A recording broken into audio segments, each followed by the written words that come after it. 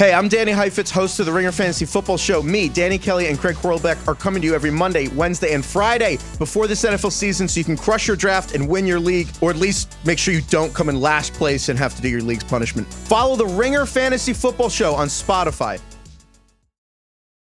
My Eagle enthusiasts, it's Fairway Rolling, presented by FanDuel. Major season is here, and you can get in on all the long drives, big putts, and major moments with FanDuel.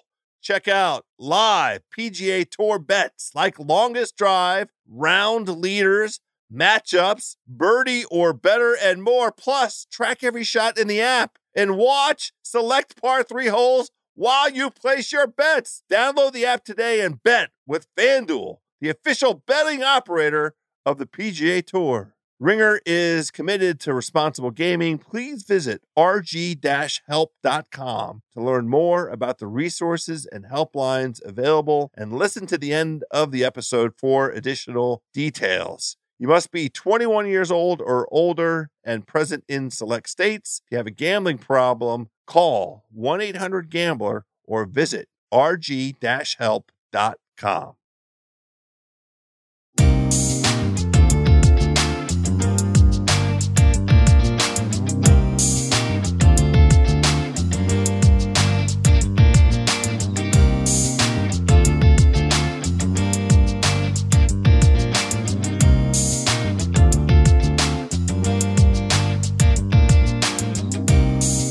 Hello, friends, and welcome to this golf program unlike any other. This, my birdie buddies, is Fairway Rolling.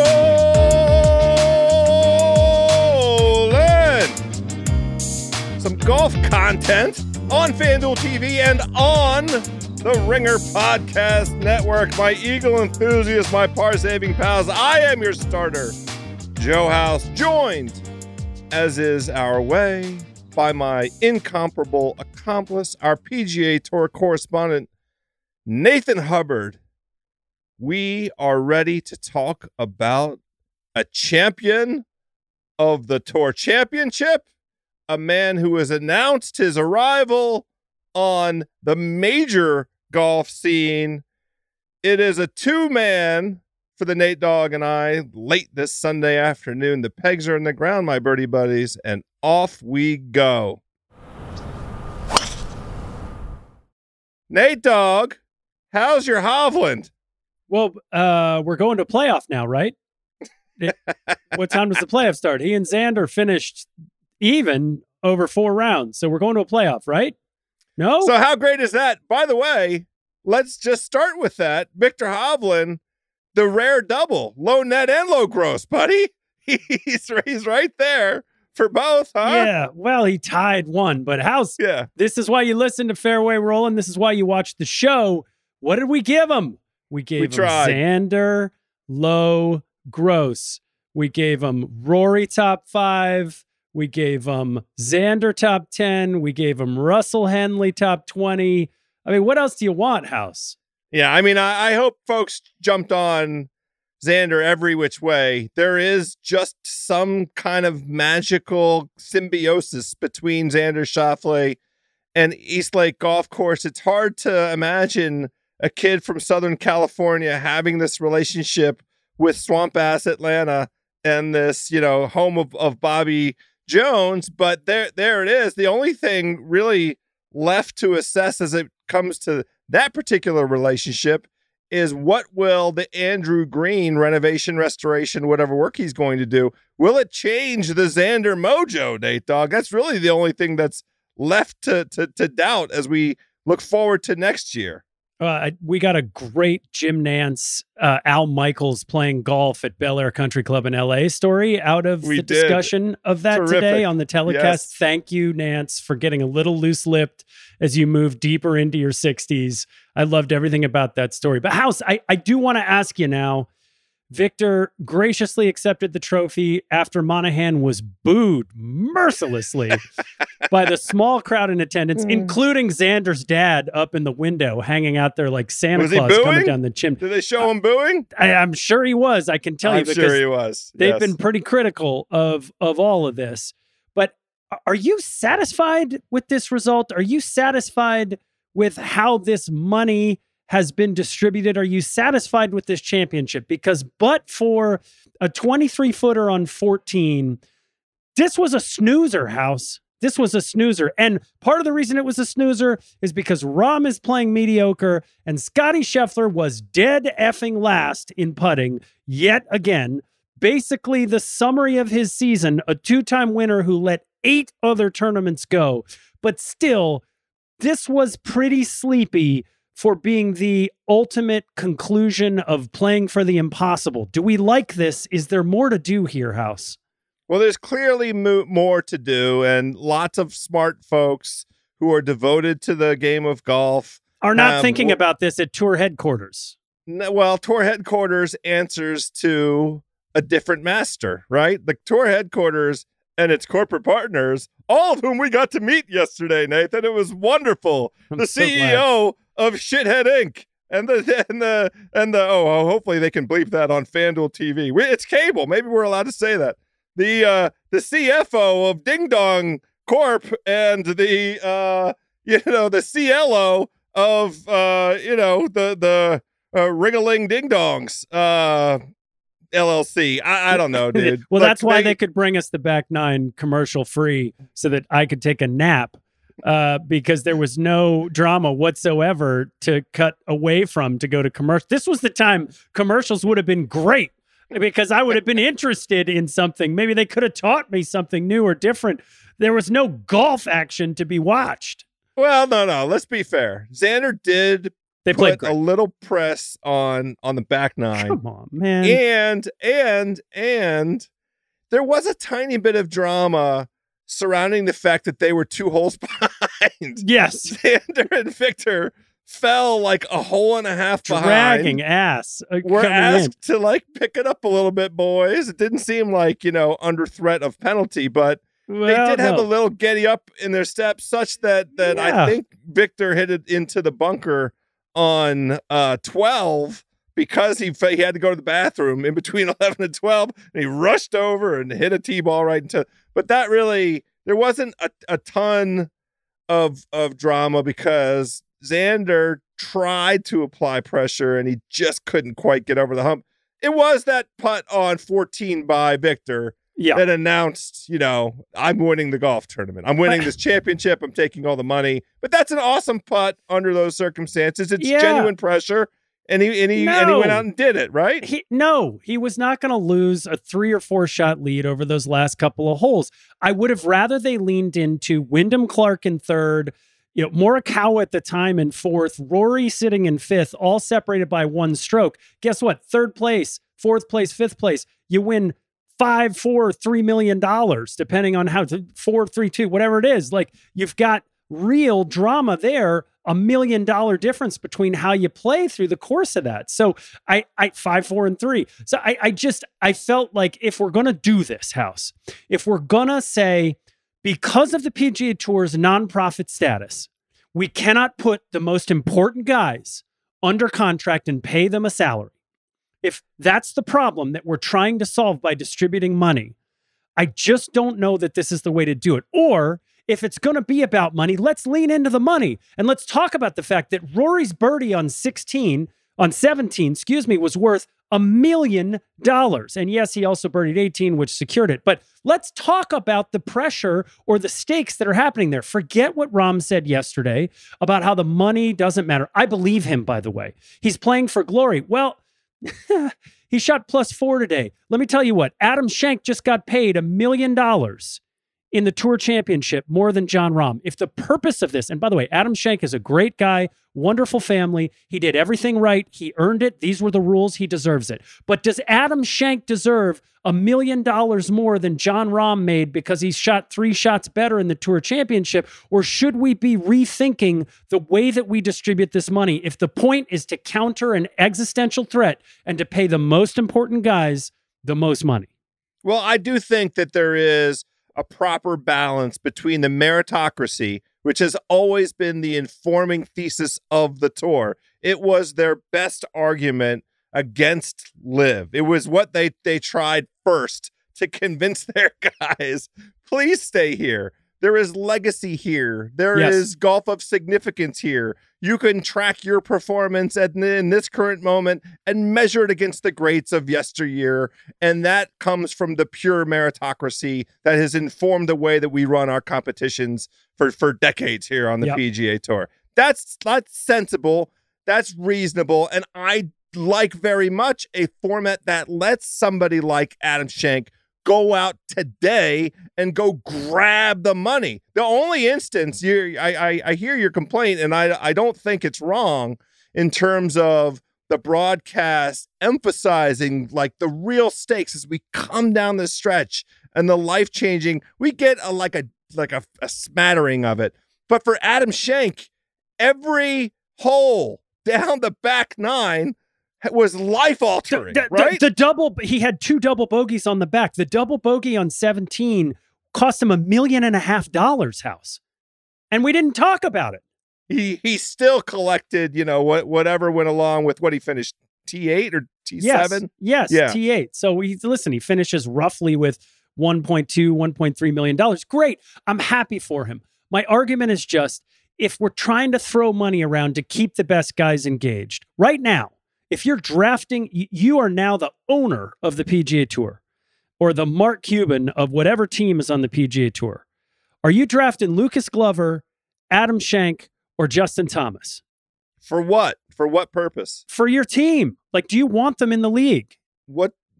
The answer is Justin Thomas. Anyway, you don't need the detail on this. You understand the point. I love that the meritocracy piece of it is these guys can go grab some money. My only suggestion is maybe we're putting too much money into who gets hot over these 3 weeks instead of stacking it a little bit more towards who plays great over the course of the season. And then, hey, big reward in the Tour Championship. And the 30 guys who get there all tee it up on Thursday morning, even par. And there's a big purse at the end. And Adam Schenk can go grab some money. That's awesome. He made it there because he had a good season. He deserved it. My point is just like, Jon Rahm can't be feeling great right now. Like if I'm Jon Rahm, if I'm Justin Thomas, if I'm Adam Scott, if I'm Hideki, I'm going some of that money, even some of the money that Viktor just got, but definitely some of the money that Lucas Glover and Adam Schenk won over the last 2 weeks, really, I made. I love this. You're going full Phil. This is Phil Mickelson's argument, buddy. This is why he thought and continues to think that he had a principled basis for challenging the economic structure, the way that money is spread out on tour. He might have. He didn't do it with principle. He didn't challenge with principle. I'm saying it was his. I believe in his head that this was one of the primary arguments for why he thought the challenge was warranted. Yeah. And if we just sort of left it at that, well, you can get your head around it because you're making a good argument. The answer to me is the thing that looks like is staring us in the face in terms of the renovation of the business of professional golf, which is, a for-profit entity that gives guys contracts, that lets the stars enjoy the benefits of being stars, being the persons that we want to see, being the male professional golfers we want to see on TV, right? Yes. You heard a little bit of the discontent from Tyrrell Hatton last week when he thought he was out. He spoke the truth, which was quadruple points. It just doesn't look good for me. And what that really spoke to is in these playoff events, the first 2 playoff events, they're 4 times as many FedEx Cup points as the regular season. And Tyrrell Hatton's point was, I played really well during the regular season, and a couple of donkeys are going to jump me here because of the quadruple points. It doesn't feel as fair. Now, maybe not everybody feels that way, but if Rahm feels the way he did, as he expressed on the podium this week, which is, look, don't talk to me about the money. Like I'm not out there thinking about this being $1 million putt. Although Justin Thomas has told us in years past, he thought about it being $1 million plus putt. That's fine. For Rahm, there is some nobility, which is what we love about the guy, right? But then let's make this a real competition. And guess what? Jon Rahm would not have won this week. But guess what else? Xander chasing down Viktor on the back 9, and then Viktor chasing down Xander on the last 2 holes by making birdie to take it to a playoff at Eastlake would have been great television. I wouldn't have fallen asleep, House. Well, yeah, sure. As a golf tournament, here's your top 5. Take away the net strokes. Viktor and Xander tied at 19 under. Wyndham Clark was solo third at 12 under. Sam Burns, who we might have to have a conversation We're about. We're going to have a conversation about, yes. Solo, tied for 4th with Colin Morikawa at 10 under. And Patrick, I had a great moment. I didn't get a chance to tweet it. I'm sitting with my child. Well, sitting with my boy. It's a nice Sunday afternoon. He goes, Dad, do you know Cantlay? And I go, I think so. He says, can't lay a finger on these nuts. He gave me a D's nuts on Patrick Cantlay. And well, you deserve it. In that indirect way, maybe it works. Can't lay a finger on D's nuts. Okay. Yeah, you can't lay a finger on the giant check that he just made either. What I'm saying to you is he tied for 6th in the gross event. Yeah, House, you cannot have standard Cantlay performance. Look, it was, but you cannot have the final round of your tour championship be the most boring round of the year. And this was it. No. Yes. You missed yesterday then. Well, you're confessing that you didn't watch the Saturday because the Saturday was abysmal. I did watch it. I did watch it. The weather delay. And there was a 2-hour weather delay today. Well, at least the delay today, just fed into it, made for the end occurring in prime time. I'll be interested in seeing ratings wise, where it lands, but I'm not here to apologize for this product. Don't misunderstand. No, but look, they're going to change it, right? And here's the thing. We've thrown a lot of darts. You heard a lot of darts thrown on that 18th green at Monahan today, the booze, which maybe they're just... What you can't say is that over the last year, the tour has not been adapting and changing and willing to listen and make concessions. And now with Eldrick Tiger Woods as the deciding vote on that player council, on the rules council policy board, they will make some changes to this, I believe, before next year. I think they're just going to rethink how they do this, because I think you're right. They're going to get back the ratings. They had a 25-year-old absolute stud crushing it alongside playing against some of the stud Americans who are going to make appearances, whether we want them to or not, on the Ryder Cup team in the next 5 weeks, going head to head, and the product just wasn't there. So I'm interested to see, and for as much as we're making fun of it, I do believe in my heart of hearts that they're listening and they're willing to make rapid and successive change and iterative change. And I think we might see something, because as fun as last year was, look, this year was a snoozer. It just wasn't interesting. Well, I think I might gently push back on that, and we're going to take a break and come back so that we can give some flowers out to Viktor Hovland properly to recognize his ascendance to the tippy top of the game. But let me give you quickly my pushback. I thought the elevated, designated, whatever you want to call them, events had the intended effect. Agreed. We had the best guys playing against each other far more frequently. And so from that perspective, I personally regard this just completed season as mostly a success. Agreed. Now, we had, it's just this week.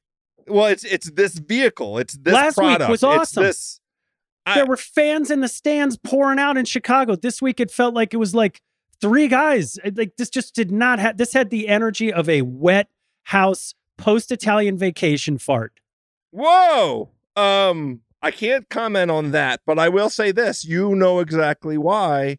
It is because it is a corporate event. It is not an event for the fans. It is not, a vehicle to grab the attention of golf fans. It is a series of interviews with the CEO and the CFO and the CLO of Ding Dong Inc. And congratulations. I'm glad all those guys got to be on television and got to say their piece about how happy they are with their partnership with the tour, but as an entertainment product, which is one of the things we come back to so often here on the Fairway Rolling, it wasn't very entertaining. But let's come back and talk about a performance or 2 or 5 that were entertaining, Nate Dogg. Okay, look, we're going to start with Viktor Hovland because what he did was it's unbelievable. Terrifying. No, it's terrifying. He is going to kick our ass in 5 weeks in Rome. Wait. Who? What do you mean our? Let's. Your Team Euro now? No, here's what I want to say to you. What? Let's run this back. Let's see Xander and Victor over 18 holes. You're right. On Sunday. You're right. That's going to be juicy, bro. You're just set it up, right? It was tied. But look, Victor, first off the tee this week, 4th in putting on Sunday, the final round, which whatever, he had a huge lead. Who cares? Still, first off the tee, he was first in putting today, shoots 7 under. I mean, there's just not much more you can say than Happy has learned how to close. That's the problem. Happy's learned how to close. He says, J. Ray, this is another Justin Ray nugget, led the field in driving accuracy, which was, identified as one of the key attributes. Tied for the field lead in greens in regulation, led the field in scrambling. He is the only player in the last 30 years to win a PGA Tour event, leading or co-leading the field in driving accuracy, greens hit, and scrambling. So, yes, it is tighten the rear end time. If you're looking here 5 weeks out, 6 weeks out at the Ryder Cup and trying to, 4 weeks out. Gosh, I mean, it's coming up quicker than that. How crazy is it that he led the field in all those things and only tied Xander? I mean, that's it. Why you got to step back and go, holy Xander. I mean, we've been sort of waiting. We knew at the beginning of the week, and this is why we talked about it, that this is his course. This is where he thrives. But boy, was that a ballsy performance, just trying to reel him in. And I think you're exactly right. I don't care. They got to sit down and put these two guys out. They got to go head to head next week or next month. In a month. We got to see it. We got to see it. And because we've been talking about we need some dogs. And the thing that's most concerning heading into this Ryder Cup, I know we're going to get there. We got to give some flowers up. But Scheffler is supposed to be our number one by a mile on the point list. And good Lord, the putter is a huge problem. He missed a ton of putts inside 5 feet this week. This was a tournament he absolutely should have won. When we started this, you asked me who had the most to gain, who had the most to lose. And I felt like for Scheffler, this was a huge opportunity. This is 2 years in a row. He's coming at number one and let it slip. It's happened different ways. Last year, he got just reeled in by a, absolutely rocketing Rory. This time it is the putter. And I don't feel comfortable with it. I feel less comfortable, I think, than he does. And that's saying like an enormous amount right now. We needed to see a few dogs rise to the surface. I think we're going to get Koepka. I think we're going to get Thomas. But boy, do I feel a lot better seeing Xander Schauffele playing like this. Yeah, let's do really quickly 2 minutes on who is our top dog. And by our, I mean the U.S. team. As we forecast out here, we have a conversation to be had about how this team's going to be rounded out. Captain Zach is going to announce his team, I believe, on Tuesday evening. We will have a podcast here on the Fairway Rolling, giving all the birdie buddies a reaction to that. But who would you say, having watched what you just watched out of Scotty? Now, look, I'll be, if you're going to glass half full, Scotty, you say, it could just be this course. It just might not fit his eye. There just might be something about it. The putting performance has been horrendous at every venue. But that's it. This is a match play event in which putts are normally conceded. Are you giving Scotty Scheffler a 3.5 footer right now? Nobody. No way. Nobody. And so it's going to ratchet up the pressure and the drama because ostensibly the U.S.'s best players never going to get conceded. Well, how about this? Did you watch Colin Morikawa putt today? Did you watch him? Yeah, look at those numbers. Look at his, almost strokes dead gained last, putting. 28th today relative to Scheffler's 30th. I mean, yeah, you're right. It wasn't, and I think he finished for the tournament 23rd after shooting a 61 on the first day. Yes, that takes a lot of hard work to get all the way into the bottom third of putting after you come out and shoot a 61. You know what I'm saying? Yeah. So who are our dogs? Happy to see Wyndham Clark, who, by the way, was dead last in Memphis, tied for dead last in Memphis, along with Fitzpatrick and a few others that I might be related to, but I'm happy to see him bounce back. He played great this week, is striking the ball really well, putting it well, looks confident. I still wouldn't say he's our dog going into his first real, country competition. International. I mean, come on. Right. So what do we got next? We got Max Homa. Feel pretty good about Max head to head. Didn't play his best this week for sure, but you can see it coming last week. I spread some money around on some head-to-heads this week. One of the head-to-heads I played was Rory over Scotty, which was a fat cash today. Even with that the was back wonderful. Injury. Yeah. Well, I didn't know about the back injury when I put this in. In fact, I didn't know about the back injury. You and I both, when we offered up our parlay to all the birdie buddies out there. But I put Max up against Patrick Cantlay, and the odds were tremendous. Max was fetching nearly 2-1 in that head-to-head. And man, on that back nine, he was right there, ready to do it. And he bogeyed 18 today. Yeah. How do you, he hit it in the bunker and left it in the bunker. And that hurt my feelings. So here's the thing. It's funny. You said the two names of who our dogs are. Yeah. It's Brooks Koepka and it's Justin Thomas. That's who it is. And that's why they have to be on this team. And with all due respect to the telecast interviewing Keegan, who it's delightful. Love to see him with his boys. Again, the Hartford win was inspiring, but Sam Burns had a better week. And Sam Burns had a better week. Sam Burns had a better playoffs. And nobody's talking about Sam Burns right now, but that's because the team is set. It's baked. I mean, I'm going to be stunned, absolutely stunned, if it's not Thomas, if we don't get Fowler, if we don't get Koepka. And then I think, I think probably, I mean, you tell me, are we going to get the Wake Forest kid? Are they going to deliver? He's really the only one who could be on the hot seat, right? He's the one. That's the outlier to me, because he didn't really improve his position in the playoff over the course of the playoff. He had a good performance at Olympia Fields, but not enough to push himself up. No real eye-catching performances over the last, 6 weeks, 8 weeks or so. Some decent performances, good at the John Deere. 6 under at Olympia Fields is nothing to shake a stick at. But, he had good major performances, not incredible, Well, listen, Cam Young, we're talking about Cam Young. He's ninth on the points. He's ninth on points. You got to take him. He's ahead of Colin Morikawa. He's way ahead of Fowler, who we're just sort of assuming is in because of the ratings, I guess, and because he can hit the ball. And I don't know. No, because of chemistry, because it matters. The reason that there are 6 captain's picks is for chemistry purposes, for building a team. It's a team competition. It's not just the top 12 guys in points, because if that's what the way they wanted to engineer it, they could do that. We have the rankings. We know what they are, but that's not, and I think it's right that we have this ultimate discretion with, wizened old heads like, Fred Couples and some of the others, Stricker and your boy Stuart Sink, all sort of weighing in and helping Captain Zach, sort of make an assessment, and Ricky played well enough. I he think, did. Listen, he deserves it. I think the chemistry argument is what's partly going to get Thomas in, is the only thing I'm saying. Look, you tell me, would you draft Sam Burns over Cam Young right now if you were king, or do you think that team is locked, as we just said?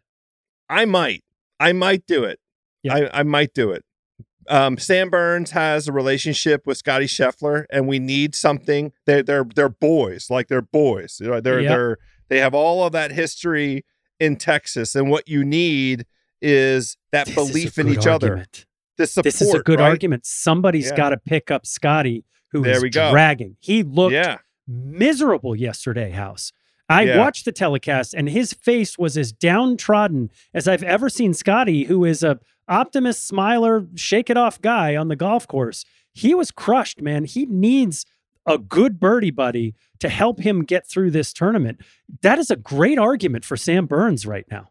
Well, and it is, he doesn't cover himself in glory with his performance in the President's Cup. He was 0-3-2, right? But I just think if you're looking for. Who do you pair him with? Who? Who do you pair Scotty with if we're not going to get Sam Burns? Right. Yes, exactly. Maybe Brooks. I think there's, don't they have a thing? I think those two have a thing a little bit. Scotty needs an alpha. Scotty needs a DGAF teammate. Yep. You know what I mean? He needs somebody. That's why I thought maybe you put him with JT and you put Ricky with Spieth, or you put Spieth with him. I don't know. Maybe Spieth is too much. But some combination of the Texas thing or an alpha, this is the most important pairing, I think, of the entire the entire competition. We need somebody that's going to drag Scotty along. That's the key. But I want to make sure that we cover Jordan Spieth. Ooh. What are we doing? What's going on with Jordan Spieth? We're pretty close to panicking because he was playing. Well, we're talking to the number one Spieth truther, and you're hitting you're ready to hit. I'm like, if you look back at his last 10 events, there's a bunch of missed cuts in there. It's not a great performance. Really since Harbor Town. Yeah, well, Harbor Town was great, and we thought he was going to come grab that one. It turned out that Matt Fitzpatrick ripped it out from underneath us. Look, it felt at the beginning of the playoffs like there was something maybe happening. Listen, he was tied for 6th in Memphis. He's opened that tournament with a 63. So that was when I was like, here we go. It's coming. And we talked about Spieth feeling like he was on the outside. If you remember, he was 31st, hanging right around that tour championship cut line.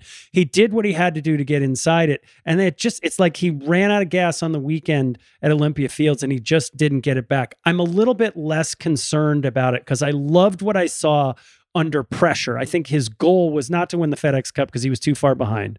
I think his goal was to get to the Tour Championship, and I liked the focus. I just think after those weeks, he just let it go. So that's the glass half full. The glass half empty is, what we saw this week, which was poo-poo, caca golf. Like, it was passive. It was a passive participation. Passive. Yeah. I mean, he was down at the bottom with the guys who we knew weren't going to play well. Emiliano Grillo, as usual, struck the ball decently well. Although for the event, he actually struck it terribly. He was at least 5th off the tee, but like he didn't do anything well. Just happy to be there. Taylor Moore had lost to Viktor last week by 35 shots. No surprise that he finished, also DFL, but and Jason Day, I think probably just I don't know. His season ran out a little gas. He was playing a lot, but is his wife? Did they have the baby? He's got his 5th child either. Exactly. Like on the way, maybe the child was born. I lost track of it, but they were talking about him leaving to go see the baby be born. And J-Day's not playing the Ryder Cup, obviously, so this was not his thing. Huge win of a season for J-Day. Huge win. He did in the same way that this was a huge win of a season for Ricky. I think they both came in here and felt like, hey, we did what we had to do. Happy to be here. We're on to the next thing. Jordan Spieth, I can be convinced that was the case. I just feel like there wasn't a day, House, where you looked at his ball striking stats and went, okay, it's coming. He putt all right, on Thursday and Friday. But boy, by the time you just get to the weekend, it's ugly. And the best we can say is on Saturday, he hit it well off the tee. Other than that, this was not a great performance. And he's got a little bit to show us. The good news is he's going to get a little bit of a break here, can round it back up, get back to Dallas, and hopefully come back strong. Well, speaking of break, let's take a little break ourselves, and then I want to have a conversation with you on your gut reaction to who is the golfer of the year. All right, Nate, I want to talk about golfer of the year, and I think it's just 2 golfers. I believe now we can separate out just about every other pretender. We only have 2 contenders. It's Jon Rahm and it's Viktor Hovland. And I think you could make a pretty great argument for Hovland, but it's tough. It's tough to say the guy that won the Masters, the guy that won a major this year, is not the and for 4 wins isn't the champion golfer of the year, to borrow a phrase. Here's the argument for Hovland. The wins he had at Memorial and at Olympia Fields were, I think, in terms of strength of schedule, among the very tippy tops. Now, I don't, if we had Justin Ray sitting here with us, I would have him pump those numbers out for us. And obviously it's going to be the case in terms of the strength of the field at the Tour Championship. The only sort of downside argument with that is those are both small field events. He only had to beat 49 dudes at Olympia Fields and the BMW, and he only had to beat 29 dudes at the Tour Championship. But on the other hand, one of Jon Rahm's wins this year was in Hawaii at the Tournament of Champions, where it is all guys that won the previous year, but it also has a little bit of a hit and giggle kind of vibe to it. It is a very chill thing until the back nine of Sunday in Hawaii with those guys. It did turn out to be, in this particular year, important, that back nine, to one player named Colin Morikawa, because I posited on this show that I don't believe he ever really recovered from giving up that 6-stroke lead that he had going into the back nine. But so Jon Rahm's wins were Maui, Palm Springs, and the Masters. And I don't think that Palm Springs you're going to get in like tremendous strength of field numbers out of either one of those events. No. And the Tournament of Champions has, a fine strength of field, but I don't think it's as good as the top 50 at BMW or the top 30 at the Tour Championship. It's tough to not give it to the guy who won the Masters, though. The guy between the two of them that won a major this year.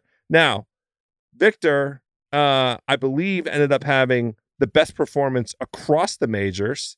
His worst performance was 19th at the U.S. Open.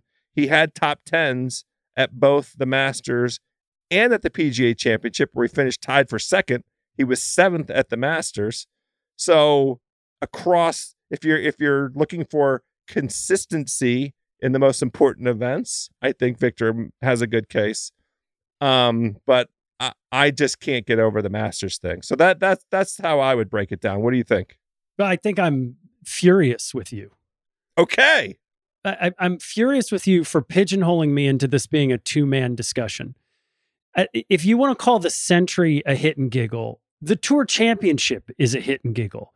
There's fewer guys, and it's a goofier scoring situation. Like, I can make the case that Viktor's last 2 birdies didn't matter because there was no pressure. Like, it was an easy putt. Who cares? Okay. He knew he was going to lose it. Let me tell you who you are being unbelievably dismissive of, and that is Scottie Scheffler, who is going to just finished this year, with the second best ball striking statistics in the history of the recorded stat that is shots gained ball striking.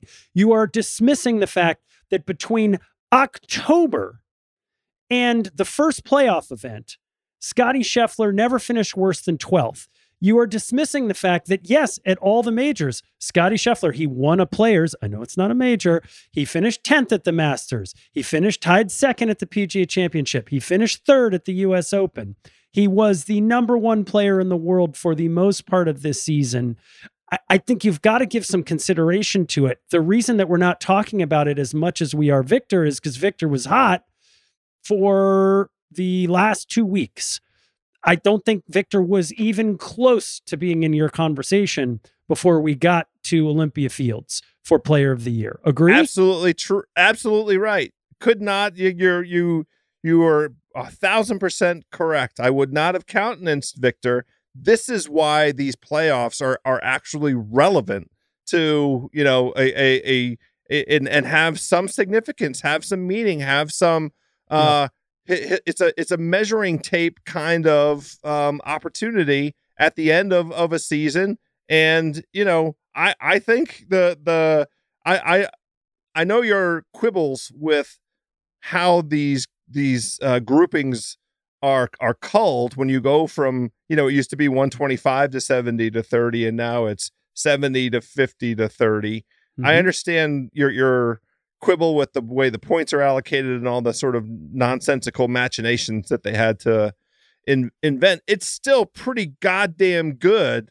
The guys that are playing well over that stretch, I do think that it's a pretty compelling, product that consists of guys that are playing their best at this time of year. Like if you go through that top 30, you're not like, who is this bum? Well, there's a few. Maybe the two guys who finished 29th and 30th.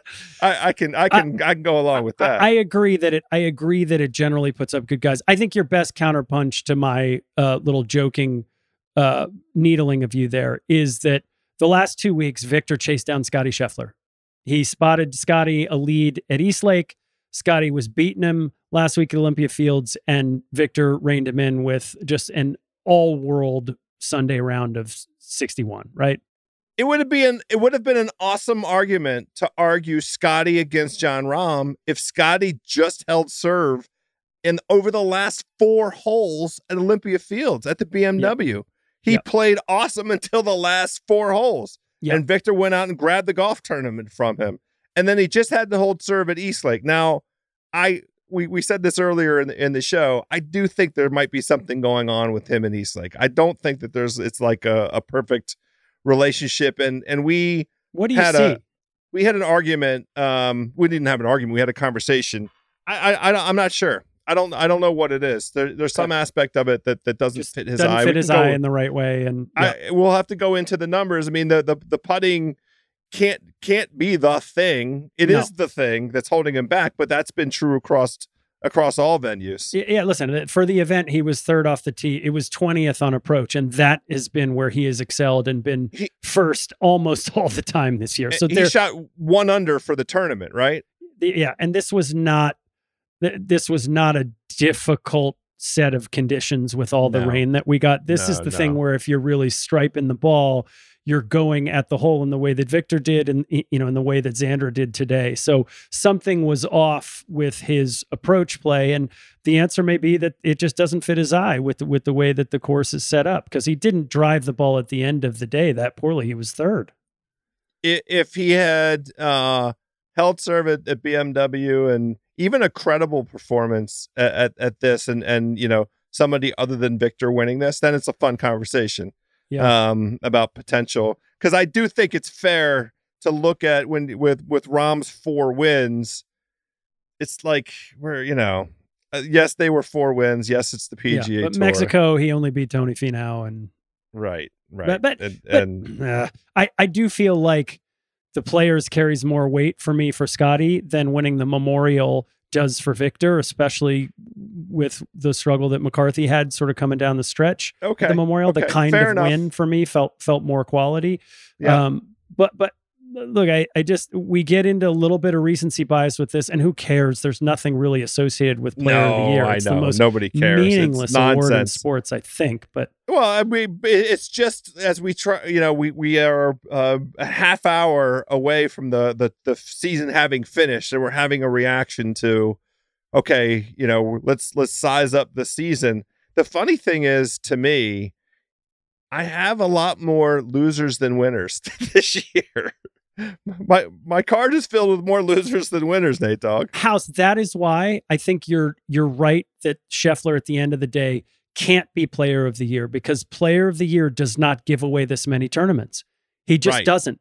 Player of the Year goes and grabs it. And there were times at Riviera, Rahm grabbed that thing by the throat. Yes, at the Masters, he grabbed it by the throat. Scotty gave away tournaments left and right. Listen, he was 3rd at the Memorial. That was a tournament he could have and probably should have won if he'd putt half decently. And we could say that about, not kidding, almost 10 tournaments this year. And that, at the end of the day, is why you can't give Player of the Year to the guy who missed a lot of game-winning shots this year. That's precisely the case. Okay, I want to make sure that we clarify something.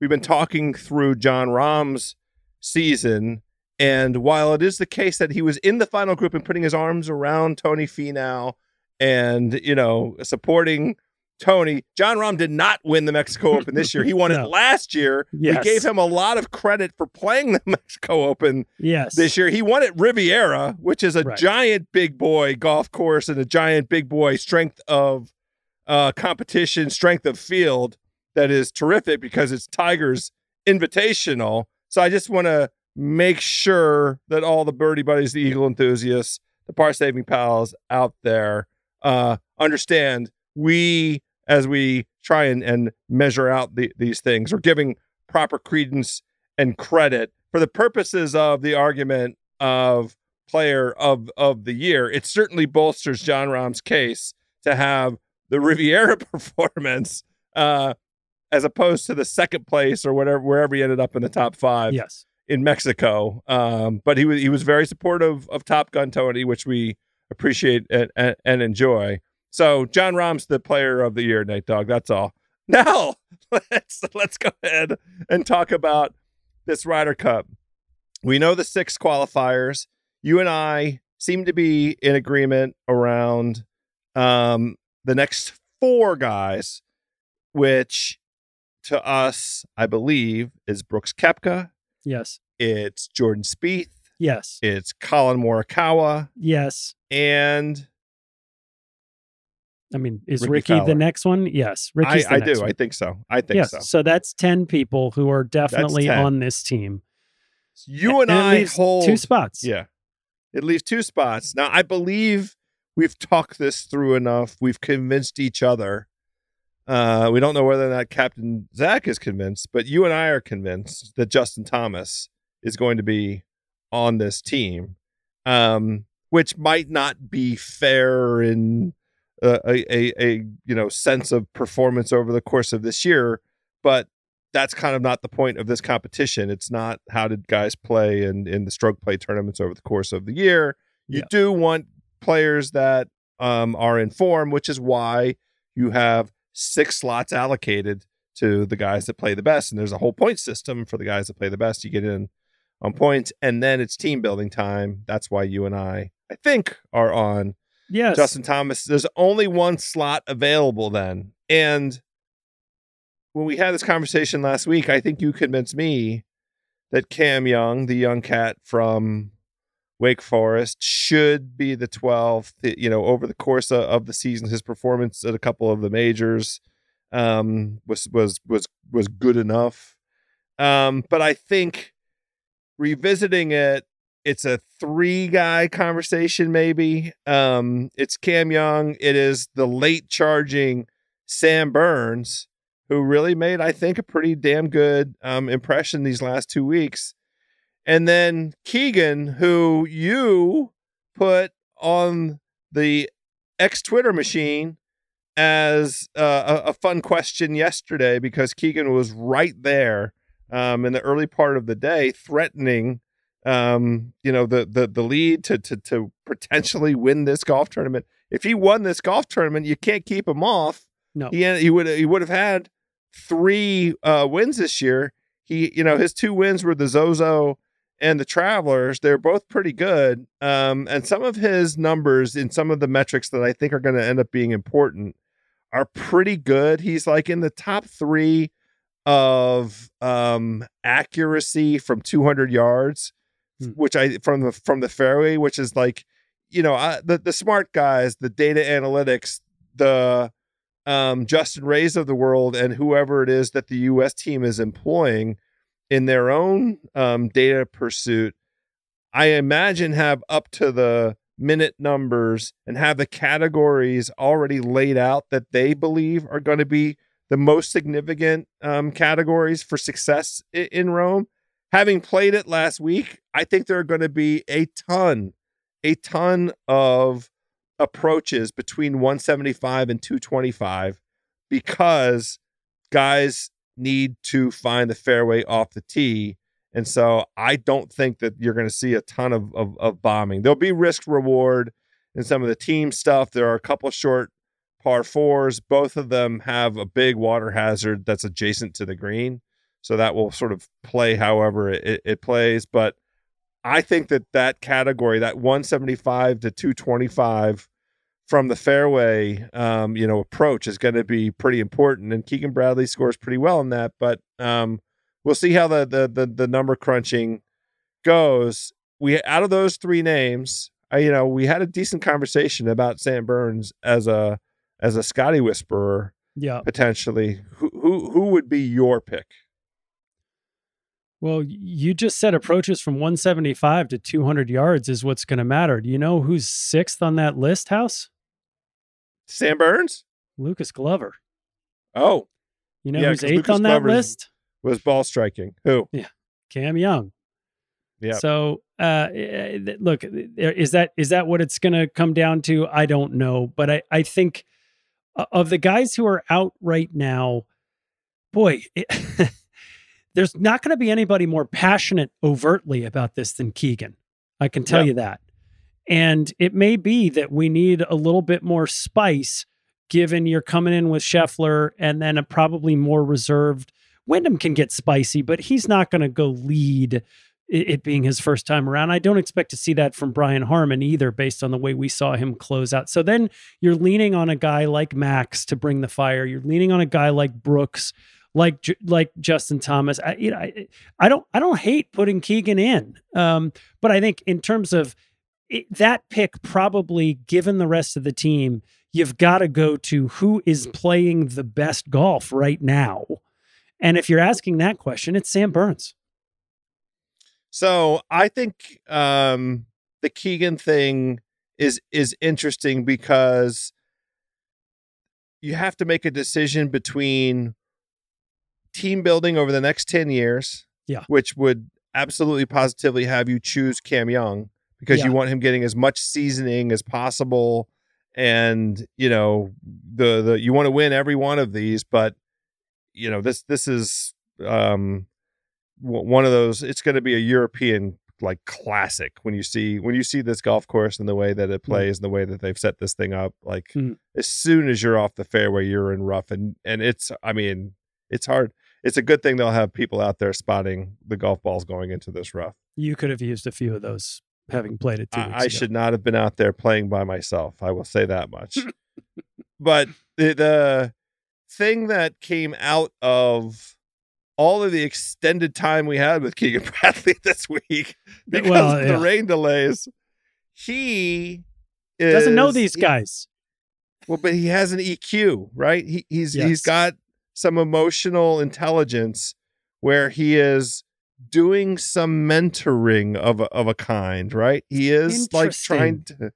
So you think his interview with Amanda was more positioning himself as the sort of godfather of the locker room instead of, I'm a generation removed from these guys, and I wish that I'd been buddies with Furyk and Tiger and VJ, which were sort of my generation. Interesting. I thought he was maybe talking himself out of the team because it sort of sounded like he felt he was totally disconnected. But you think he was positioning himself as the sage, wise old owl in the locker room.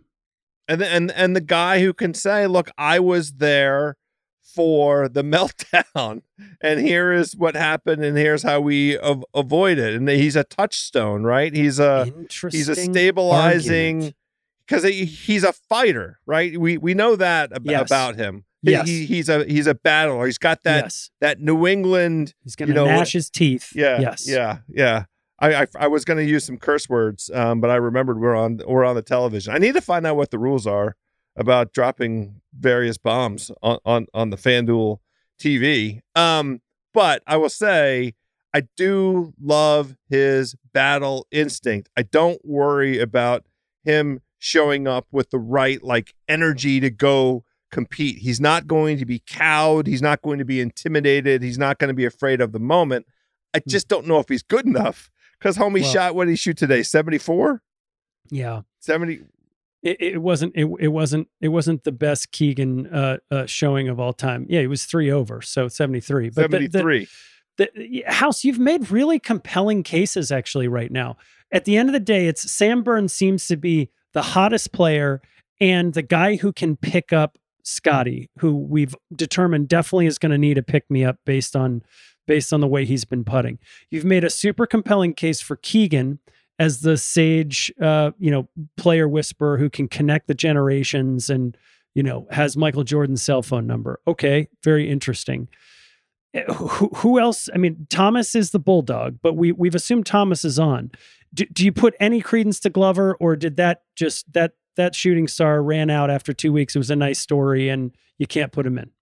He had a life-altering experience over this last month. Awesome. Okay. Good for him and his family. It's tremendous. But the Ryder Cup is an entirely different animal. It has nothing to do with this last month in terms of, what guys catch lightning in the bottle and get hot at the right moment. And I'm not saying that as a means of disqualifying Sam Burns, because Sam Burns won the match play. He won the event that is head-to-head matches over several days. So that's pretty good. Now, again, do you know how many wins Cam Young had this year? None. I do know how many. And none wins. None wins. And Cam Young is 26. Sam Burns is a little older, but he's not the Keegan Bradley generation. So it sort of throws out we should put the young guy of the next generation on the team. I think you could make that argument for Sam Burns. So then you come back and say, well, what's the argument again for Cam Young? I think his season probably warrants it overall. You'd say he had 5 top 10s. He made 19 cuts. He had 9 top 25s. He performs as usual in some of the, he lost to Sam Burns in that match play event. So he was second head to head. Yes. But look, he got cut from the PGA. He was 32nd at the US Open. Yes, a good performance T7 at the Masters. Yes, a good performance again 2 years in a row at the Open T8. So there's some sense that maybe he was on the rise, having gone T6 at John Deere, T8 at the Open. He cut in Minneapolis, fine, but then 31st at FedEx in Memphis and T15 in BMW. But he wasn't exactly setting the world on fire.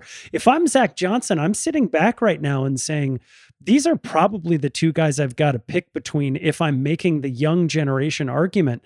And it starts to fall apart a little bit if what you really are looking for is somebody to plug a hole towards the back of the lineup.